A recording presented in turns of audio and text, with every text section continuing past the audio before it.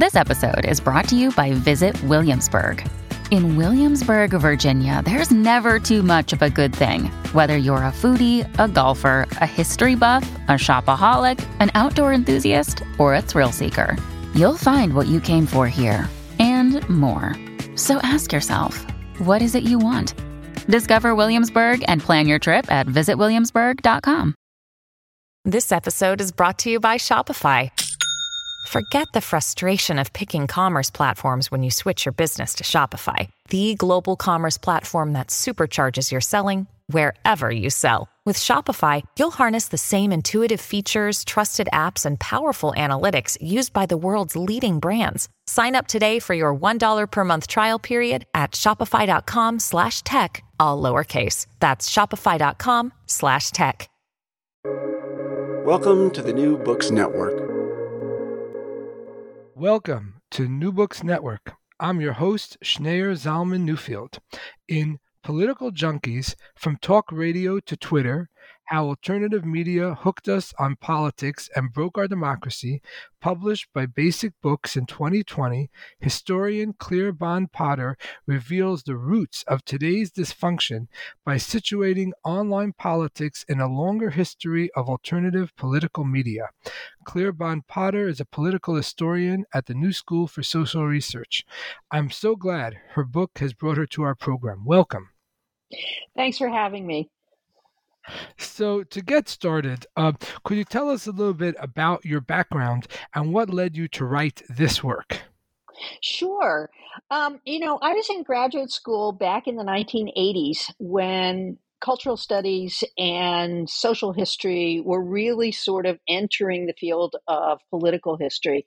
And I wrote a dissertation about the FBI's war on crime, which became a book. And of course, the FBI, the Federal Bureau of Investigation in the United States, is one of the most powerful police agencies there is. But what I was interested in was how J. Edgar Hoover and also Franklin Delano Roosevelt, who was president at the time, used the FBI's war on crime as a kind of public relations campaign for what the New Deal state could do for people. And there was all of this, what was then new media, radio, talking films, detective magazines, all of this popular culture that could get the story out about fighting crime and what the federal government could do for people. And so that's when I began to sort of shift my focus a little bit in political history to think about how politics are communicated to a mass audience. And so when it came time to write Political Junkies, and it was my first commercial book contract, we were in the middle of the Donald Trump campaign for president, which Trump ultimately won, which was a shock to everybody. And so the big question on my mind was, how did new media contribute to this political outcome, right? And of course, our new media in 2016 was Twitter and Facebook, and Instagram was just coming up. So there were all kinds of ways, not just for political candidates to communicate with people, but for people to communicate with each other. Now, my editor at the Times, a guy named Brian Distelberg, who also has a PhD in history, said to me, no one wants to read another book about Donald Trump. That was the one thing he was wrong about. There have been over 100 books about Donald Trump since I signed that contract. But what he was right about is he said, people want a longer history. Take it way back. So I actually took it back to kind of where I left off with War on Crime, which was the period right after World War II. And looking at what happens to journalism when it's possible for people to publish their own newsletters. And we can talk about that later, but I start with a guy named Izzy Stone, who gets fired from PM newspaper. It's a liberal left newspaper in New York. And Izzy can't get hired because he's, got all these communist connections. He's done nothing but work for progressive media all of his life. And he's kind of desperate for money. And so he does what would be familiar to anyone today who's ever subscribed to a Substack. He decides to publish his own newsletter that he will edit himself. It will be 4 pages. He will dig into one topic really, really deeply. and he will offer it to readers for $5 a year. And he gets all these mailing lists and sort of sends out this plea, subscribe to my newsletter for $5 a year. And people do it. Eleanor Roosevelt does it. Marilyn Monroe does it. There are all these celebrities. Marilyn Monroe buys a subscription for every person in Congress to Izzy Stone's newsletter. So, this is the Substack of its moment. And, for $5 a year. And Izzy ends up the first year making more money than he ever made every year as a journalist, right? And so what it allows him to do is pioneer this new kind of independent journalism that can be distributed to people who want it, and it doesn't have to go through corporate overlords. Right. Wow. That's so interesting. We'll definitely get back to Izzy Stone shortly. Could you tell us where did the term political junkie originates, and what does it refer to? Okay. So first of all, marketing, yay marketing. If you're ever writing a book for a commercial press, you send it in with a title you've chosen that you've lived with for 3 years, and marketing says, no, something else. But but marketing really did a good job on this one, because the term political junkies is invented in 1972 by a guy named Hunter S. Thompson, who is the father of gonzo journalism in the United States. He wrote books like Fear and Loathing in Las Vegas. And he took a lot of drugs. He drank a lot. He shot weapons. He was kind of this libertarian wacko. And he gets hired by Rolling Stone to write about the 1972 political campaign. And he follows McGovern around the country.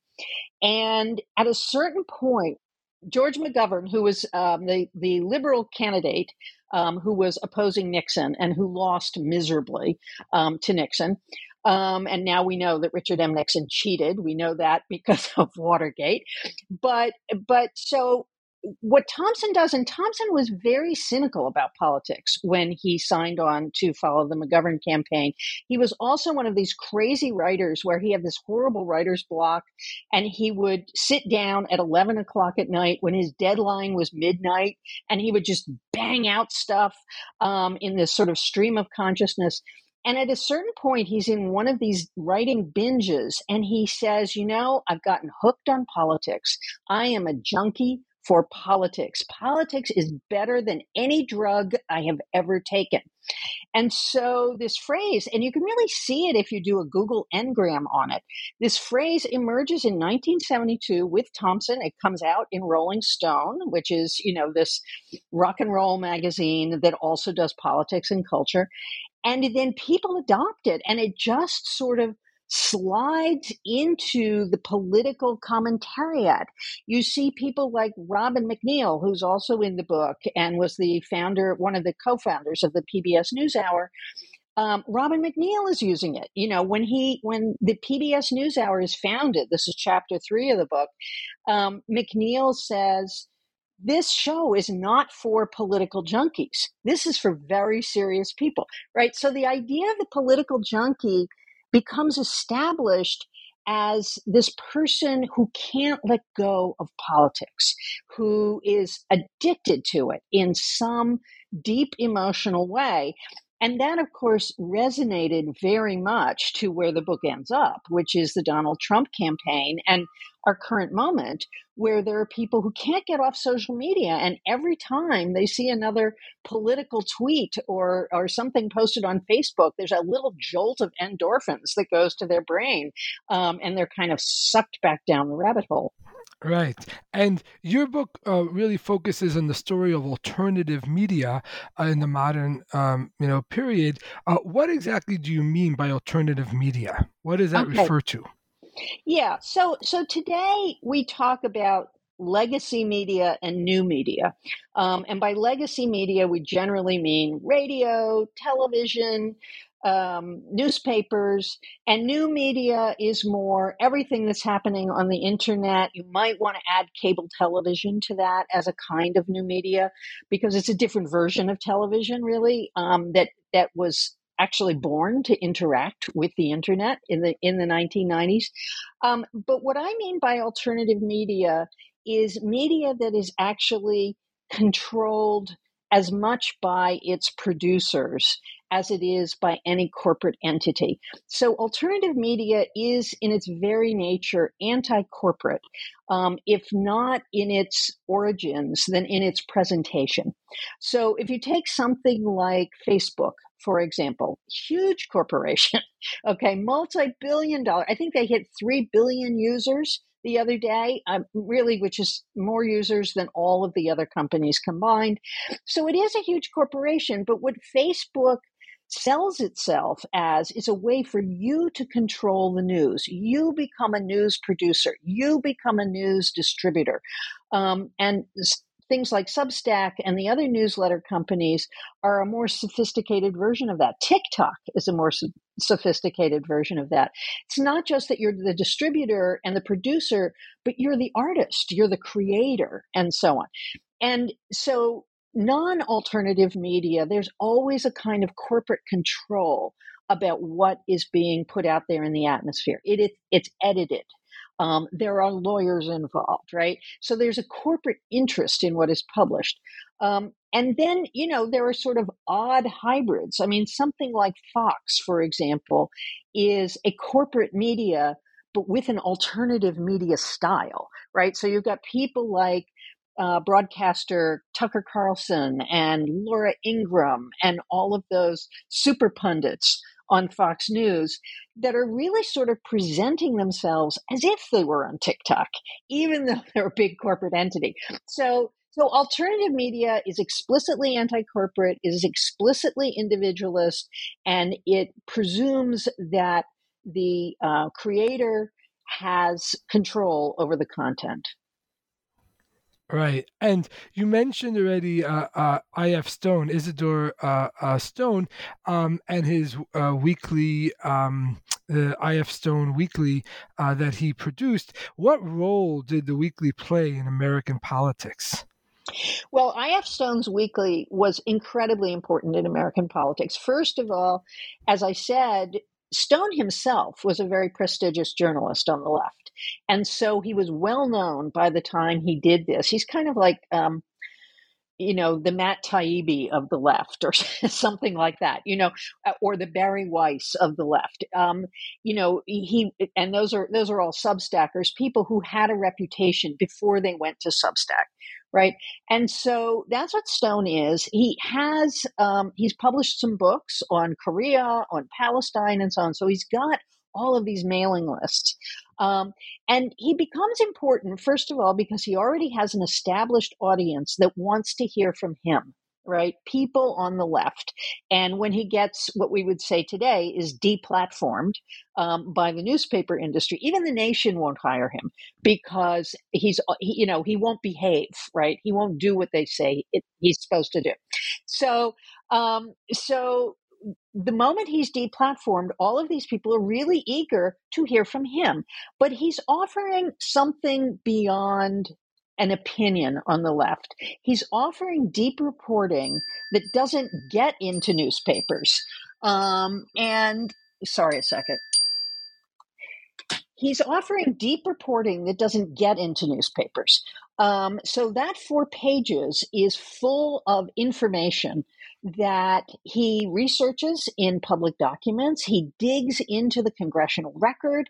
So he's getting into all sorts of publicly available documents that most readers are never going to see.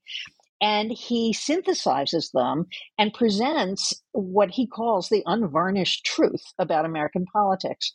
Why is this important? It's important for 2 reasons. One is a whole generation of young journalists begins to read Izzy Stone.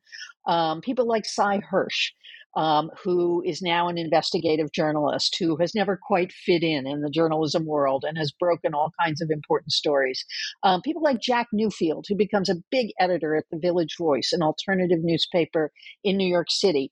All these young journalists read him and say, I don't want to be one of those stale, boring suits at the New York Times. I want to get out there and have adventures. I want to publish the truth. I want to dig into what the United States is doing during the Cold War. And then when Izzy says at a certain point, the United States is getting into the war in Vietnam, and he says, this is really important. And it's around the time of the Gulf of Tonkin incident. And he says, I'm going to report on this looming war in Vietnam all year. And that's what I'm going to focus on because you as American citizens need to know about it. He's the first person who says, guess what? The Gulf of Tonkin incident is a lie.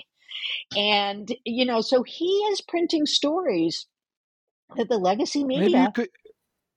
Maybe you could just briefly describe what the Gulf of Tonkin incident was and how it turned out to be a lie, just for listeners who are not familiar.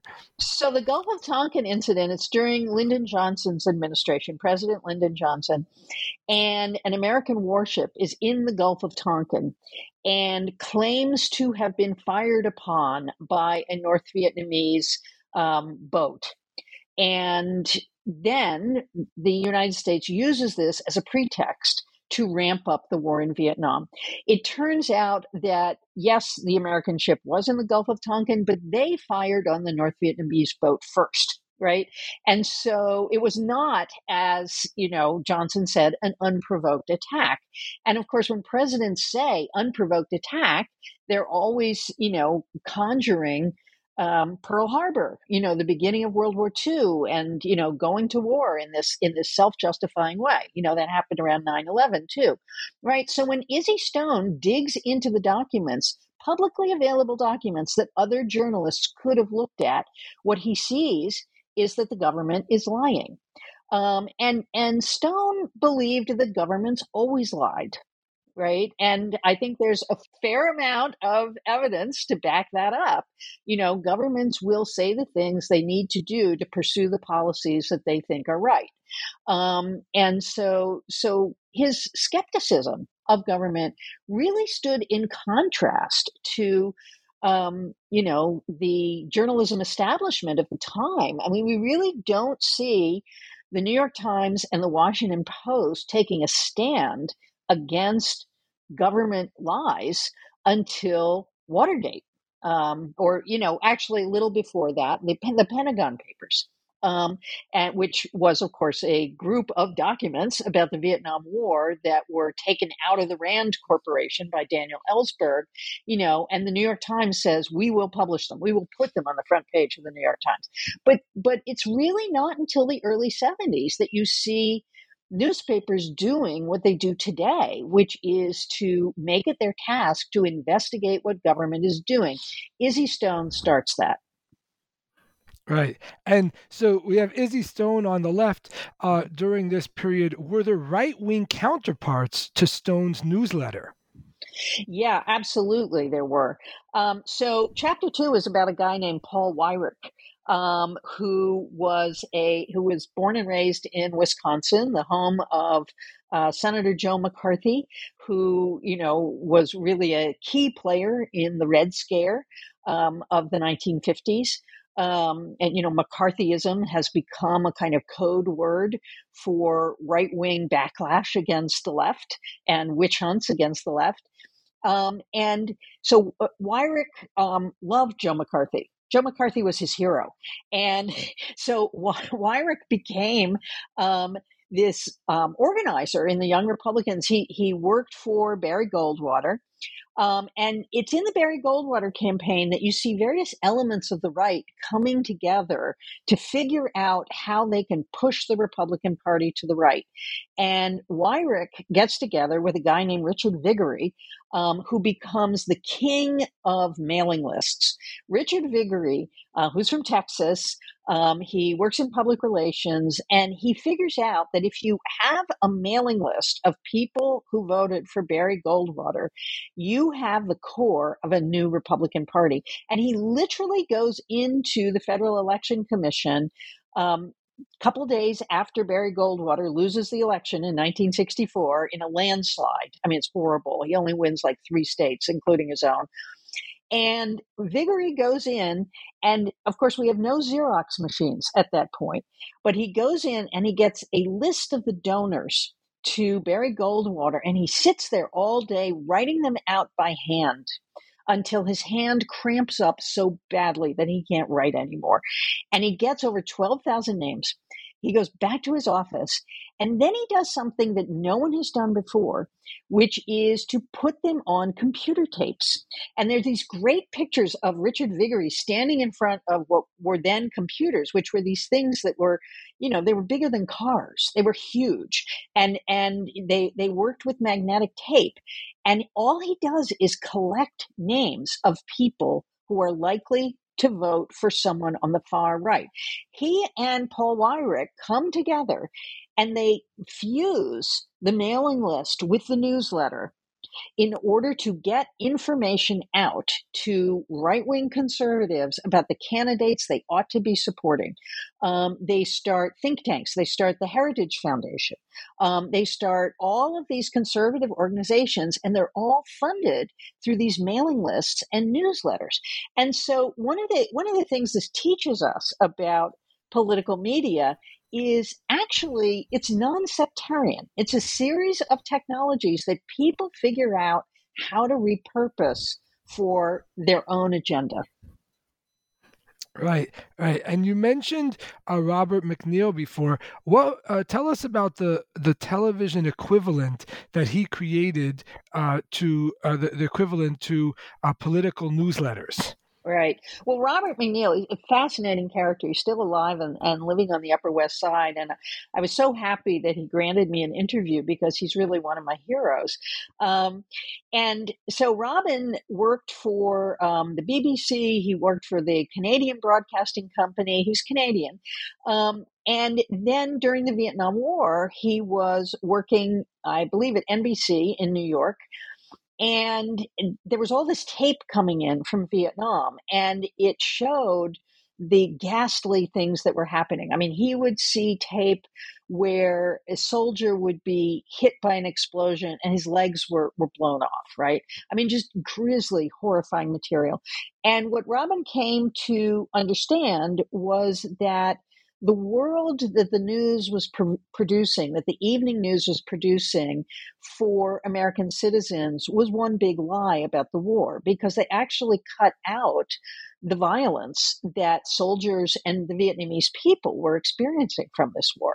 And so he becomes very disillusioned. He goes to radio, and then he and Jim Lehrer meet up in public television, which is, at the end of the 60s, a very, very slim network of educational television stations around the country that are linked together with a satellite, right?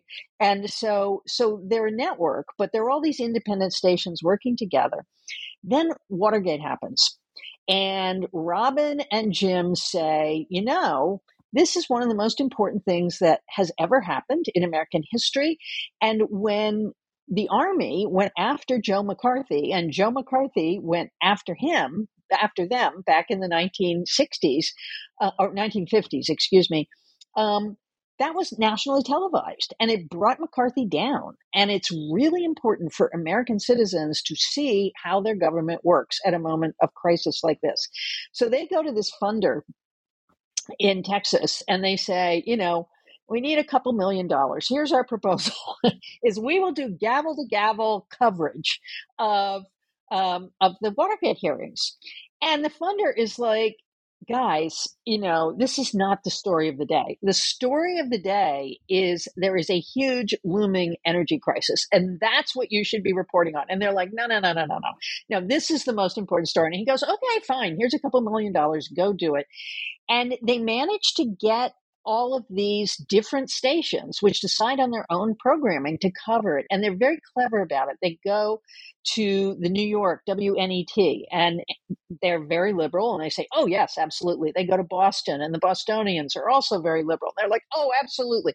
So they get 4 or 5 of these stations lined up so that even the educational television stations, in very conservative areas, they realize that if people in other parts of the country are getting this news, because their own viewers are really going to be ticked off if they don't get to see it. So everybody signs on. And so they do these national broadcasts, gavel to gavel. And I actually remember as a child or a young teenager watching these things with a friend of mine. It was like all one summer, and we would call each other at the end of the day and go over all the testimony and so on and so forth. It was history in action. And it gets massive, massive ratings. And these guys are like broadcasting for 8, 9 hours a day. They've got people in the halls of Congress collaring people. I mean, it's basically what we're used to in news coverage today, right? And so they come out of this experience saying there is room for a different kind of broadcast news in this country, an alternative to what exists. And what exists, of course, is a half an hour in the evening in which there's no time. If 2 minutes is a long story for the evening news, it still is, right? And so they say, what we're going to do is we're going to pick 1 or 2 stories and we're going to dig into them in depth. Similar model to Izzy Stone, right? And their first advertisement when they announced the show, which is called the MacNeil-Lehrer News Hour for years, when they announce it, they say, watch your favorite evening news and then tune in to us to hear an intelligent conversation about one thing, right? And they pick a broadcast hour, which is 6:30. So they're not competing with the national broadcast of the evening news. And so people just sort of seamlessly slide in to this second broadcast. And of course, today it's an hour. It's still after the evening news. Many of us organize our dinner time around it because we have done so for decades. But it is an alternative because it says we want to broadcast the news, but we want to do it better. And we want to do it in depth, and we want it for intelligent people. And this is when, Robin MacNeil says, this isn't for your average political junkie. This is for people who are intellectuals. Everybody won't watch it, but the people that we make it for will watch it. Right. And what was the New Right, and how is it developed? Okay, so the New Right is a group of people. I think it's Paul Weyrich who comes up with the term. And they come up with this term both to distinguish themselves from garden variety conservatives, but also to distinguish themselves from what was the wacko right of the time, the John Birch Society. Okay, so they want to be more respectable than the John Birch Society, or the equivalent of the John Birch Society, the Ku Klux Klan. There are all of these right-wing extremist movements that they don't want to be associated with. They want to be the respectable right, but they also don't want to be confused with conservatives who they think are really too namby-pamby, who are sort of adhering to certain kinds of cultural changes. For example, some of the biggest proponents of birth control in the 1950s and 60s were conservatives. There were conservatives who were pro-abortion. And so on. And Weyrich, who's a very, very conservative Catholic, and he's so conservative that he joins the Greek Orthodox Church at a certain point because the regular Catholic Church is starting to give Mass in English, and he thinks that's just apostasy. So he joins the Greek Orthodox Church instead because they're still giving a service in Latin, right? So he felt the Catholic Church was too soft. Right, exactly. So they are the sort of early generation of what we would now call culture warriors, right? And it's from them that and also people like Phyllis Schlafly, for example, who is an American woman who achieves her greatest fame by defeating the Equal Rights Amendment, defeating a feminist initiative that would put women's equality in the Constitution. But she too, she believes in homeschooling. She believes in a very rigid orthodoxy in the Catholic Church. She believes that abortion and birth control are absolutely wrong. She believes that women should stay home, even though she never stays home. She believes that she really doesn't. I mean, she has all these servants. And I'm not saying she wasn't involved in her children's lives, because she was, but in fact, she's traveling around the country all the time doing politics, right? So it's characters like this that craft the idea of something called the New Right, that brings these hyper conservative values into mainstream politics from which they were formerly excluded. And the New Right, of course, needs new ways of communicating with its audience, new ways of spreading its message, new ways of wooing people who have always thought of themselves as ordinary conservatives, but are now open to actually moving right. Right. And what tools do they use new tools to get their socially and politically conservative message out? Well, they use a number of tools. One is radio. Okay, so radio is an old media that kind of gets transformed into a new media. And there are a couple of things that happen with radio after the 1970s. One is the creation of big networks of radio stations. So in the Reagan era, for example, radio is deregulated. It used to be people who, and by Reagan era, I mean the 1980s when Ronald Reagan was president. And they deregulate. And formerly, radio station owners could only own a finite number of radio stations. And more importantly, they could not own newspapers and radio and television stations. That all changes in the 1980s. And so radio becomes part of these media empires. One remnant of that is Clear Channel, for example, that can then syndicate shows, right? And again, we have to go back to Paul Weyrich, because one of the ways Paul Weyrich got his start was in radio. And he would get in his car and he would go around and he would interview conservative politicians around Wisconsin. And he would take these tapes to radio stations. And at that point, the law was that you had to give equal coverage to all political perspectives. So radio stations had a dearth of conservative voices. So you could just drop these tapes off and they would play them. And so Weyrich sort of develops this as a strategy in the 70s and 80s, where he starts, for example, making these tapes and mailing them around the country, particularly to college radio stations.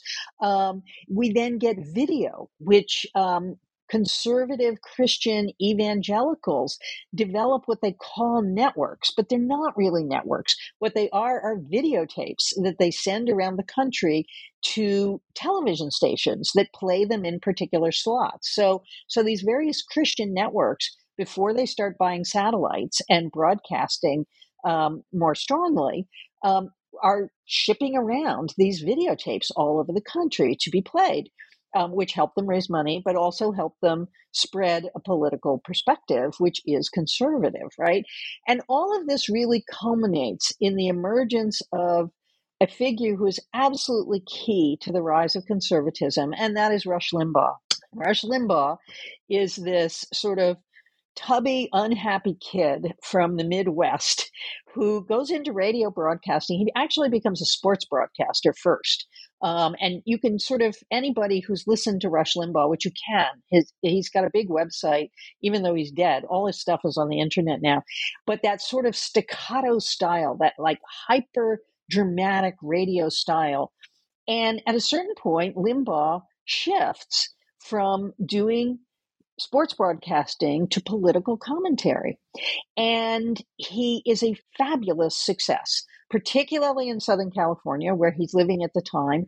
But then, his broadcasts start going everywhere, and he starts inspiring other people. One of the people he inspires is a guy named Andrew Breitbart, who ultimately starts Breitbart News. But Breitbart and people like Matt Drudge and so on are, of course, taking the Rush Limbaugh style and putting it on something that's new in the 1990s, which is the internet. All right, speaking of the internet, who was Howard Rheingold, and what was his vision for the internet? Okay, Howard Rheingold is an amazing person, still an amazing person. You can find him on Spoutable, you can find him on Mastodon. He's just all over the place.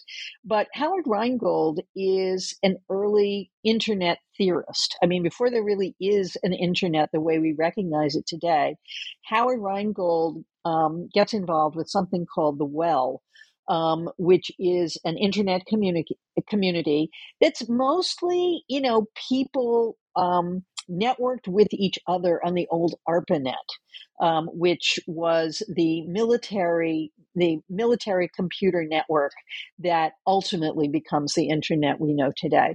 And Howard Rheingold has this vision for the internet, which is that it can be the ultimate democratic space. It's a space where everybody can participate, anybody can speak to anybody, which of course is now the world we live in and is borderline terrifying at times. But when Rheingold imagined it, he imagined it as sort of like this big coffee house, this big national and even international coffee house where people could share their views and talk issues out until they came to consensus. That seems ironic today because, of course, what we do is we talk issues out until we are totally enraged at each other and, rushing off to our silos and corners and so on and so forth. But the world, as Howard Rheingold saw it, could be improved through communication. Rheingold imagined, and in fact, this happened with early internet connections, putting politics online. Allowing citizens of a city to get together at computer terminals in public libraries and not only listen to city council hearings that they could not otherwise attend, but be able to participate in them and contribute to them and talk to each other about initiatives that they would propose. So there was this initial, very optimistic moment in which people who are involved in the early internet think this is going to be the ultimate democracy. And this is really before we have the searchable web in 1995, which changes everything. But they believe that the United States and the world are headed toward a brighter future where people can sort out their problems peacefully. Right. And so was Rheingold and people, other theorists like him, just wildly naive and overly optimistic? Or was there something about the internet's, the mechanics of the internet or something that caused their vision to not come to fruition? Right. Well, I would say there are two things that they didn't know, and I would almost say that they couldn't know it.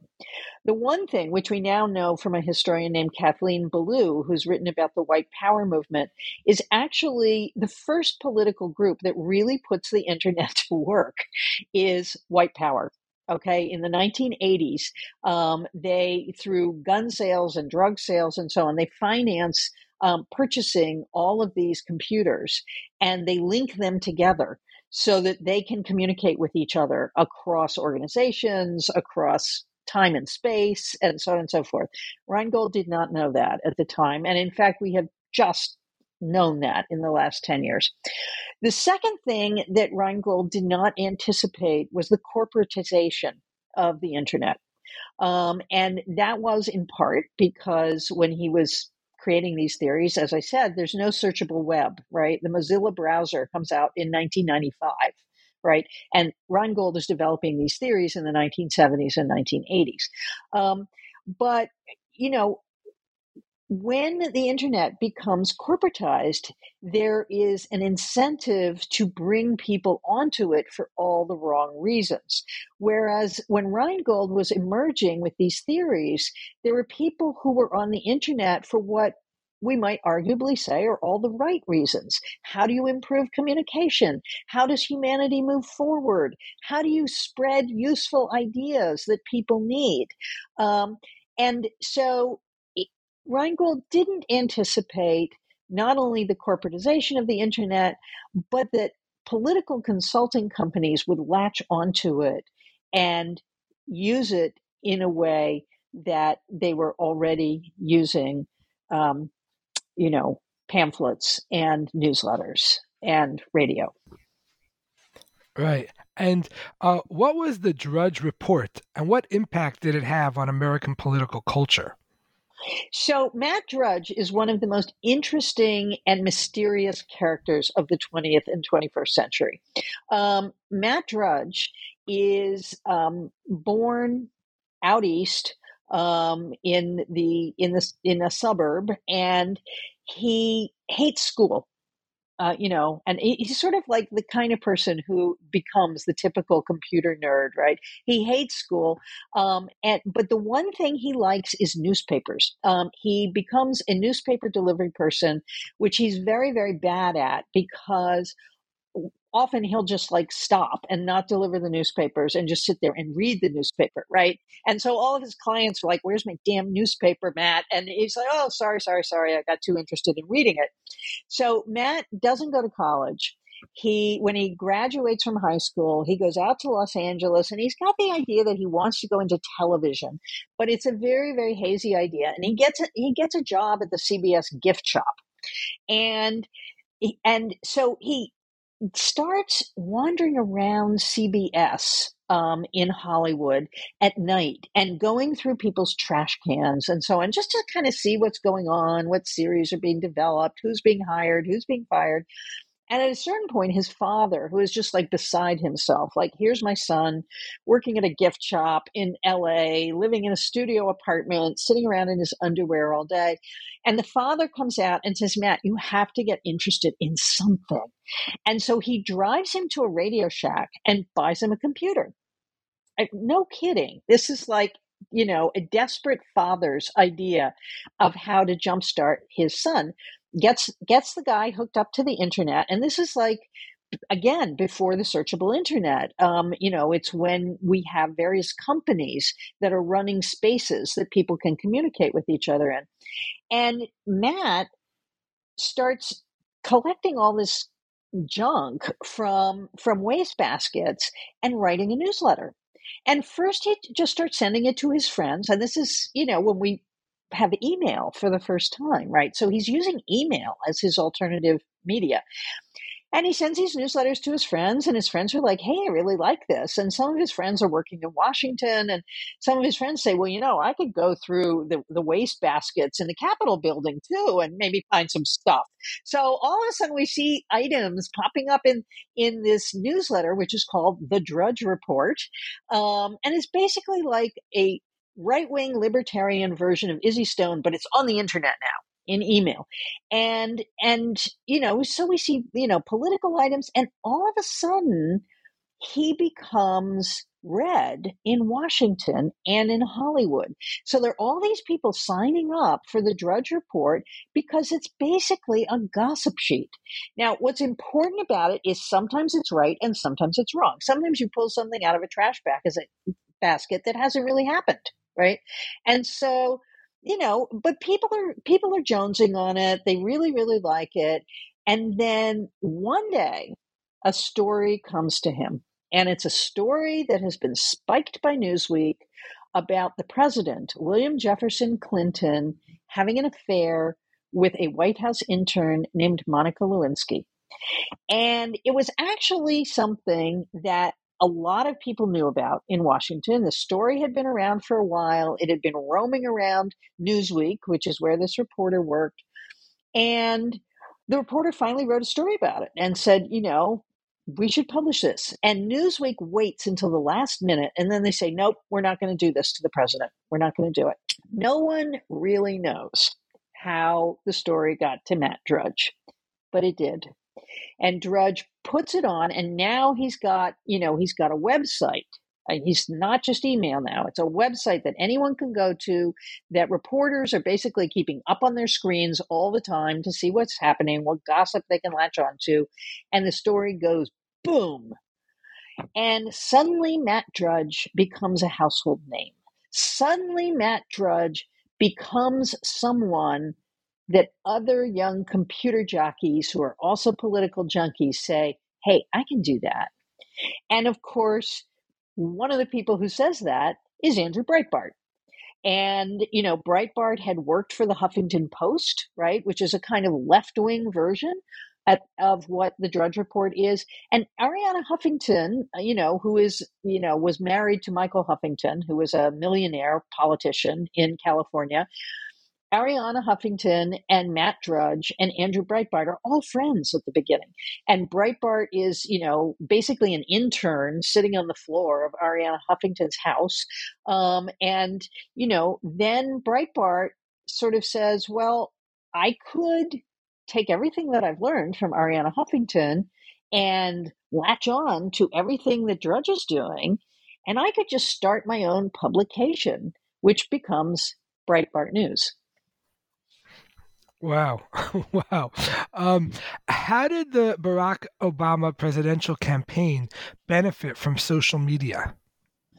Okay, so that is a great story. And it really starts with 1-800 numbers, right? Which Jerry Brown is the first presidential candidate to use a 1-800 number to raise small donations, right? And actually, the first person to do small donations was presidential candidate George McGovern. And he sort of says, I'm going to take small donations because I want people to be invested in this campaign. But it doesn't really work until you can get it out on mass media. How do people get to you, right? And so Jerry Brown would, and this is in the 1990s, he'd be in debates and then he would just hold up a sign like those, people who shill knives and fishing reels and so on late night television. He would just hold up a sign that said, 1-800 got Jerry, or, whatever, just dial this number and you can give money. But what really makes it possible to give money over the internet, right, is in the late 1990s, Congress allows credit cards to be used for political donations over the internet. And the John McCain campaign in 2000, it's a presidential campaign. John McCain is running as a maverick, as an outsider for the Republican nomination. He does, of course, lose to George W. Bush. But he has a campaign manager who says, we could do that 1-800 stuff, but we could do it on the internet. And we could have an interactive platform in which people make contact with John McCain on the internet. They can ask him questions. It's very personal, and they can send small donations into this platform. And the McCain campaign does that, and they actually do it pretty well, given how lousy the technology is. I mean, the video feeds are always freezing and slowing down and so on, but they do figure out how to collect money. And there is a political consultant named Joe Trippi who kind of grew up on computers, loved the news, was a political junkie, got involved with computers when he was in college, then got involved with politics during Robert Kennedy's campaign. And he's now a political consultant, and he's watching what McCain is doing and saying, I could do this better, right? And so in 2004, when Howard Dean, who at the time was governor of Vermont, decides he's going to run as president as the anti-war candidate. Now the United States is involved in this horrible war in Iraq and Afghanistan. It's really going sour. It is not a success. The Bush administration is digging in for the long haul. And Howard Dean says, enough. He was a very progressive governor in Vermont. He created health care for the entire state of Vermont. He signed off on the first civil unions for gay and lesbian people and so on. So Howard Dean has this progressive following around the country. And what Trippi figures out is that there are all of these people talking about Howard Dean in chat rooms around the country. And in particular, this one kind of chat room, which is called meetup.com, in which people meet on the internet initially, and then they meet in person.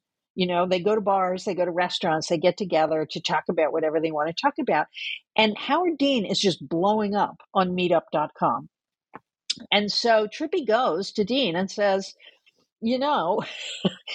if you're really going to make a go of this, you have to have an internet campaign. It has to be the first full-blown internet campaign, and you can latch on to things that are already happening. And so Trippi institutes things like blogs, right? He writes a personal blog, and Howard Dean writes a blog. And they, it's as if you're on the inside of the campaign. I mean, I remember reading it at the time, and Joe Trippi would write something about, oh, here I am in Iowa, and whenever I come to the Iowa caucuses, I always go to this restaurant because they have the best barbecue sandwich, and I eat it for good luck, and and people are just like eating this stuff up. But what they're also doing is they are giving money in heretofore unprecedented amounts. And so what really puts Howard Dean on the map in late 2003 and early 2004 is he is collecting millions and millions and millions of dollars in amounts of $5, $10, and that there are all these people working on the internet on his behalf. So like there's one woman that I talk about in the book who had already hit her max. She'd already given everything she could give personally to Howard Dean, which I think was like $2,000. And she said, but I can get other people to do it too. And so she turns herself into a bundler, right? And of course, a bundler is somebody who puts together donations for a candidate, right? And so what happens is that your average political junkie through the internet can become active in politics. Now, Howard Dean loses the nomination, and actually they squander all of that money very, very quickly. They don't have enough boots on the ground. As it turns out, you can't just do it on the internet. But Howard Dean becomes chair of the Democratic Party, and he becomes chair of the Democratic Party at a moment when a young Black senator is saying to himself, maybe it's my turn. Maybe I could do it too. And so when Obama runs for president, Howard Dean brings those strategies to the National Democratic Party. And by that point, of course, there is also Facebook, which launches to the general public in 2006.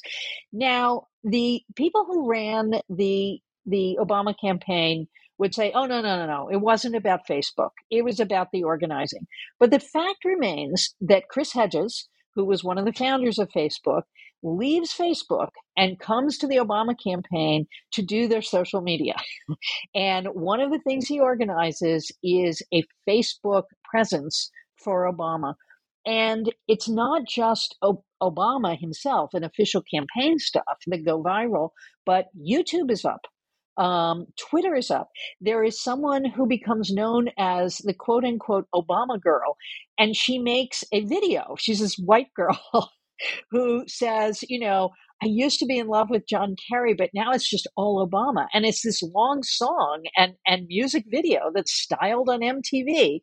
So again, we see like the alternative media thing of like, it's not only that you're using a new platform, but you're borrowing from established platforms and repurposing them for your own purposes. And when Obama wins, people are like, this is what we knew the internet could do all along. We knew it. We could use it to elect the first Black president. And it's a very heady moment. I mean, for anyone who was living in the United States or even around the world at the time, when Obama wins that presidency, I mean, I just sat there with tears pouring down my face.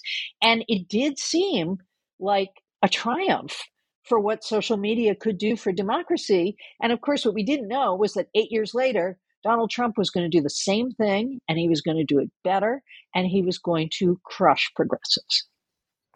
Right. Well, before we get to Trump, speaking of Obama and his connections to social media and his desire to use these technologies to communicate with quote unquote ordinary citizens, what was Change.gov and what happened to it? Okay, so Change.gov is this startup that imagines the possibility of, the petition is an old political tool. I mean, petitions, they go back in the United States to 1776. I mean, really, the Declaration of Independence is a kind of petition to the king, right? And petitions existed in Europe. You would petition leaders. They were mostly used by respectable people, not the hoi polloi, who gathered in the streets and yelled a lot and burned torches and so on. But petitions were an old political tool. And what change does is imagine that you can get petitions of thousands and thousands of people, that it is this way of making ordinary people's voices available to the government, that the government will have to listen to you if thousands and thousands of voters get together and say, we want this thing. And that they're doing it in outside political parties, right? And this is one of the things that the internet does, I think, to politics, is create this rift between popular politics on platforms like change.gov and official politics or institutional politics that happen within political parties. And change is a piece of that. What it also is, and moveon.org is another one, that's actually the earliest one, is it's a way of collecting email addresses. So it's a way of doing that work that Richard Viguerie did way back in 1964, writing things down by hand. But people just give you their email addresses. And not only do they give you their email addresses, they give you their addresses in relation to a particular cause. And so you can say, okay, here's Claire Potter. She signed the petition to forgive student loans. She signed the petition that was pro-choice. She signed the petition for these other issues. Now we can just sell her name to Planned Parenthood. We can sell her name to the AARP. We can, and so they're able to sort of collect these email lists with data about all of us, slice and dice them, and sell them to other people. And so the mailing list is possibly one of the biggest moneymakers in political media today. And these internet platforms that collected our names for genuine democratic purposes are part of it. Right. And okay, now shifting to Trump. So we know that Trump was, constantly tweeting and all this kind of thing. But just how central was alternative media in Trump's victory over Hillary Clinton in 2016? Well, I think we're still figuring that out, right? I mean, I think, you could go to any number of researchers, for example, and ask them, were there really Russian agents and bad actors and bots and so on? And we know those people existed during the campaign, that they latched onto the campaign to spread disinformation about Hillary Clinton, mostly for profit. What we know less about is whether they actually were part of the engine that defeated her. Okay. And I think, as a historian, I tend to resist automatic explanations for things because, we're still learning things about the New Deal. We're still learning things about Abraham Lincoln's administration and what they did during the Civil War and so on. But I would say, what the internet contributed to Donald Trump was to get his message to a range of people who were not already aware of him and were not already fans. So Donald Trump was an established media figure back from the 1980s. He was good at using gossip columns. He was good at using tabloids. He was good at using television. He would call in to Larry King. Donald Trump was a media sponge. He never met a medium that he did not like. And of course, Donald Trump is the person who begins the rumors or who broadcasts the rumors about Obama not being an American citizen. He goes on The View, which is this women's television program, and says, I got a lot of questions about whether this guy was really born in the United States. I mean, no one's ever seen his birth certificate. And Whoopi Goldberg just goes berserk on him. And he's like, yeah. But, have you seen his birth certificate? I haven't seen his birth certificate. All he has to do is show me his birth certificate. And this is really where the birther conspiracy is born. So Donald Trump learns very, very early that you can spread a certain narrative on the internet. You want to call it a conspiracy theory? Call it a conspiracy theory. You want to call it a lie? Call it a lie. That you can take information and you can just twist it a little bit, the way a gossip columnist would do it, and present a whole different story. Okay. And so when he starts to use Twitter, a lot of his tweets are really, really boring. They're like, I will be on this show at 11 o'clock at night. Tune in. But when he starts to really seriously decide to run for president, all of a sudden we begin to see tweets about Obama's birth certificate. We see, and, then when Hillary Clinton declares, well, let's talk about the Clintons and let's talk about the Whitewater real estate scandal back in the 1990s. Let's talk about Monica Lewinsky. So he revives all of these stories, unpleasant and unhappy stories from the 1990s, and attaches them to Hillary Clinton. And so to that extent, Trump was able to very effectively use Facebook and Twitter to sow doubt about Hillary Clinton's integrity, largely without evidence, and to activate certain kinds of conspiracies that had been lurking for several decades about the Clintons, to activate those and make them general knowledge. Right. And so there's so much more that we could talk about, but we are almost out of time. So the last question, this is an easy one. What is your takeaway from the long, and engrossing story that you tell in your book in terms of moving forward and the sort of hope for American democracy? Right. So I think, first of all media need to be accountable for their accuracy. Media sometimes make mistakes. They sometimes jump to conclusions.